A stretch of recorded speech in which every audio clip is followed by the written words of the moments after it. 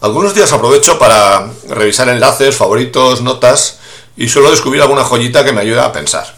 Ahora estaba documentándome para el proyecto que estamos desarrollando en la empresa, que es un framework, un sistema de trabajo centrado en el diseño y el desarrollo, y me he topado con un artículo de un chico que se llama Dise que está en Medium y que me parece muy interesante y habla del diseño centrado en las abejas. Y él dice que si nos centramos, literalmente, si nos centramos en la perspectiva humana, también hacemos una definición muy estrecha del éxito. Muchas veces estas soluciones que se desarrollan de manera aislada, exclusivamente desde esa perspectiva humana, crean soluciones en que se ignoran los riesgos, el impacto y habitualmente sin preguntarnos a nosotros mismos, algo que es clave, que es si el problema debería ser resuelto o no. Esto ocurre con muchas soluciones centradas en los humanos y condiciona un montón de daños colaterales en ese sistema mayor, en esa Gaia o universo que nos rodea. Resumiendo que podemos cambiar el curso de un río para mejorar la habitabilidad de una ciudad, pero antes o después va a tener repercusiones. Él habla de esto un poco en confrontación con el concepto de diseño centrado en el usuario de IDEO. En su día hice el curso y un año en el Blanc hubo una charla que me dio mucha pena y cierta vergüenza ajena porque venía 10 años tarde y andaban de que había que abandonar un poco el discurso este de cliente, autoría y pasar a pensar en usuario. Me parecía ya súper atrasado y enlaza con algo que me parece mucho más interesante, que es el concepto de diseño para el respeto. Respetar a las personas, respetar el ecosistema, respetar pues la ética, respetar a fin de cuentas, ¿no? Si todo fuese basado en el respeto nos iría todo mucho mejor. Y por eso el concepto este de diseño centrado en las abejas, que en realidad son la base del ecosistema en el que vivimos y son uno de los seres más sensibles a los cambios ambientales, nos ayudaría mucho, ¿no? Cita un ejemplo que me parece brillante, que es diseñar para el canario que entra en la mina.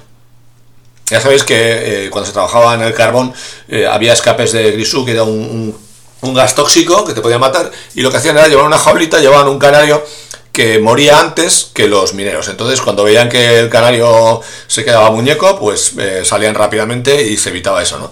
Bueno, pues si hubieses diseñado con un diseño centrado en las abejas o en el respeto o este tipo de conceptos, habrías planteado una solución que pensase en el canario primero, pues no sé, con sistemas de ventilación, pues quizá con mayores protocolos de seguridad, no lo sé, pero ir más allá de solo nosotros, porque esto va más allá de la usabilidad o del público objetivo o de trabajar las retrocompatibilidades de los navegadores.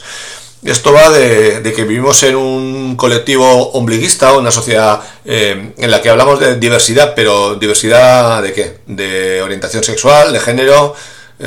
Bueno, pues la diversidad también iría a la edad, iría a los recursos económicos, y si lo llevas a este espectro que me ha parecido interesante, incluiríamos al resto de seres o ecosistemas que tenemos en nuestro mundo, ¿no? Y diseñarías una ciudad pensando en los animales que viven en ella, y pensando en el aire, en el consumo de recursos, etcétera, ¿no? Es un poco, ya sé que algunos se van a enfadar, pero me da igual, el despotismo ilustrado, ¿no? Es el diseño, pero sin las personas, es un poco lo que estoy viendo, ¿no?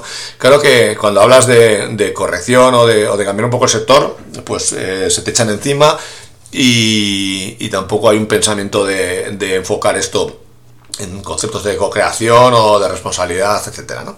Creo que se puede llevar al diseño de envases, pero que es un tinte clarísimo, pero vuelvo a lo mismo, ¿no? El concepto básico de este artículo para mí es si algo debes plantearte, si un problema debe ser resuelto o no, y ahí iríamos, ¿no? Igual un producto no tiene que tener envase. ¿Por qué tengo que ponerle una funda a un plátano si ya la tiene, ¿no? Pues en diseño digital falta autocrítica, pero creo que pasa un poco parecido, ¿no? Hay un enorme impacto energético en el consumo digital, porque hay una disponibilidad 365 días al año, 24 horas, etcétera, para que alguien vea un banner o vea una landing que va a caducar incluso, o cosas que ya están obsoletas no desaparecen.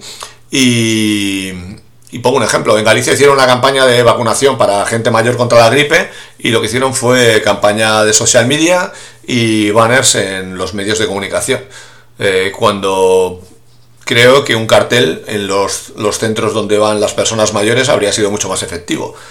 Me podéis decir que sí, que el papel es muy contaminante, pero mi compañera, mi amiga Nuria Vila, que se dedica al diseño desde punto sostenible, pues trabaja con tintas naturales, puedes hacer impresiones a medida, de pequeñas tiradas, incluso con papeles sin productos químicos, puedes buscar proveedores de kilómetro cero y me ha parecido muy interesante esta aproximación, porque en diseño, sino también en el resto de disciplinas, hay una tendencia a que cada uno trabaje un poco en beneficio propio a nivel individual y el círculo es mucho mayor.